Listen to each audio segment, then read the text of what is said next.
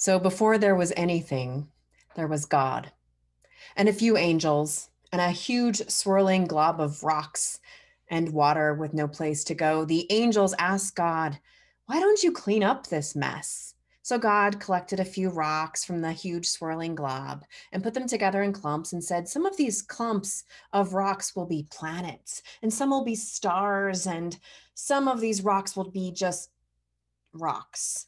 Then God collected water from the huge swirling glob and put it together in pools of water and said, "Some of these pools of water will be oceans, some will be lakes, some will be clouds, and some of this water will just be water." Then the angels said, "Well, God, it's neater now, but is it finished?" And God answered, "Nope." So on some of the rocks, God placed growing things and creeping things and things that only God knows what they are. And when God had done all of this, the angels asked God, "Is it finished now?" And God answered, "Nope." And then God made humans from some of the water and the stardust and said to them, "I'm tired now. Please go finish the world for me. Really, it's almost done." But the two humans, they replied, "We can't finish the world alone. You have the plans. And besides, we are too little." "You are big enough," said God. "But I agree to this. If you keep trying to finish the world, then I will be your partner."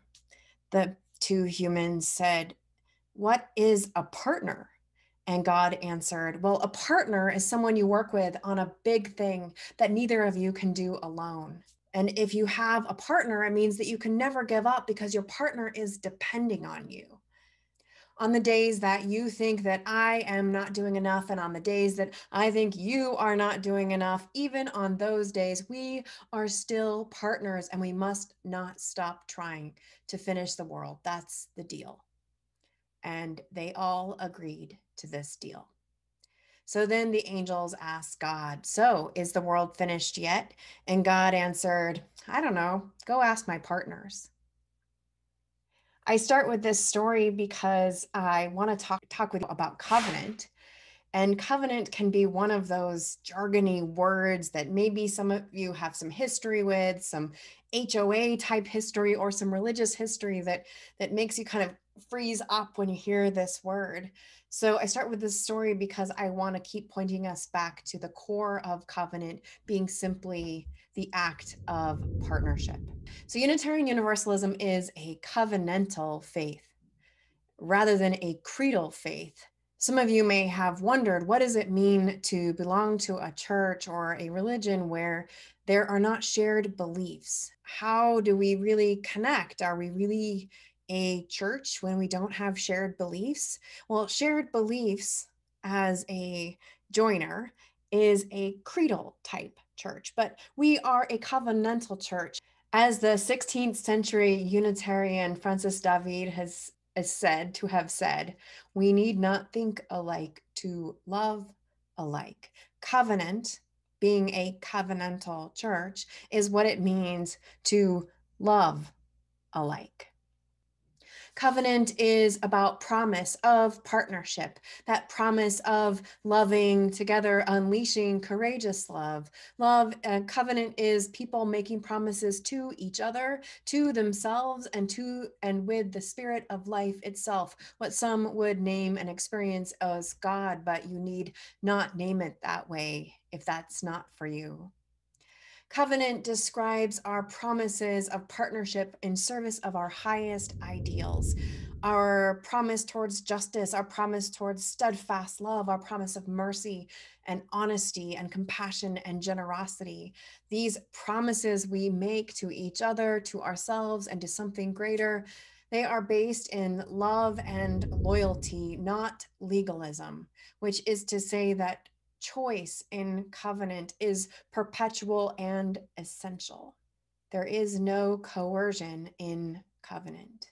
One of the best gifts of covenant is the act of knowing that you are choosing to be in this partnership again and again and again.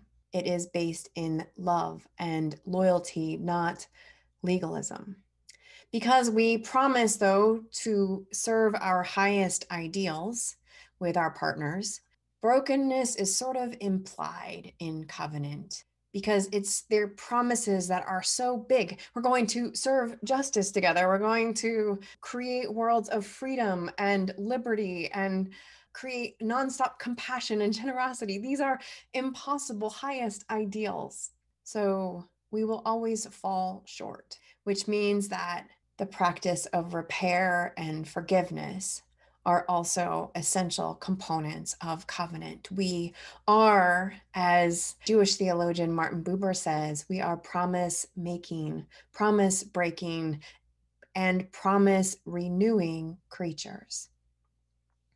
A violation of covenant is a violation of trust. In other words, it's not like, oh, well, you just didn't happen to do that one thing you said you were going to do. The violation of covenant feels like betrayal because there's something that has been broken in the relationship itself. Now, though we promise to each other in a covenant, in, for example, our church covenant, we promise to each other, the direction of those promises is always pointed towards those who are not actually in the covenant, especially those who are marginalized or oppressed, because it's there that we find the distance, the gap between our highest ideals and reality. So, though we promise each other, the direction, the thing we're for in covenant is for something beyond us, because it's to serve and to try to close that gap between our highest ideals and reality. Now, to be a community of covenant is to be a community held in trust and accountability, which means that we are not a casual group that just journeys together whenever we feel like it, but rather it is an explicitly made commitment to companion each other towards a greater love. Love in ourselves, love in our own lives, love with and others, and love in life itself. The commitment of covenant is where the depth of our faith is found. As you start to experience and understand what it means to make these promises of partnership and to work together over the long haul. As Sean likes to say, a church is a very human endeavor, which means that we will inevitably disappoint each other.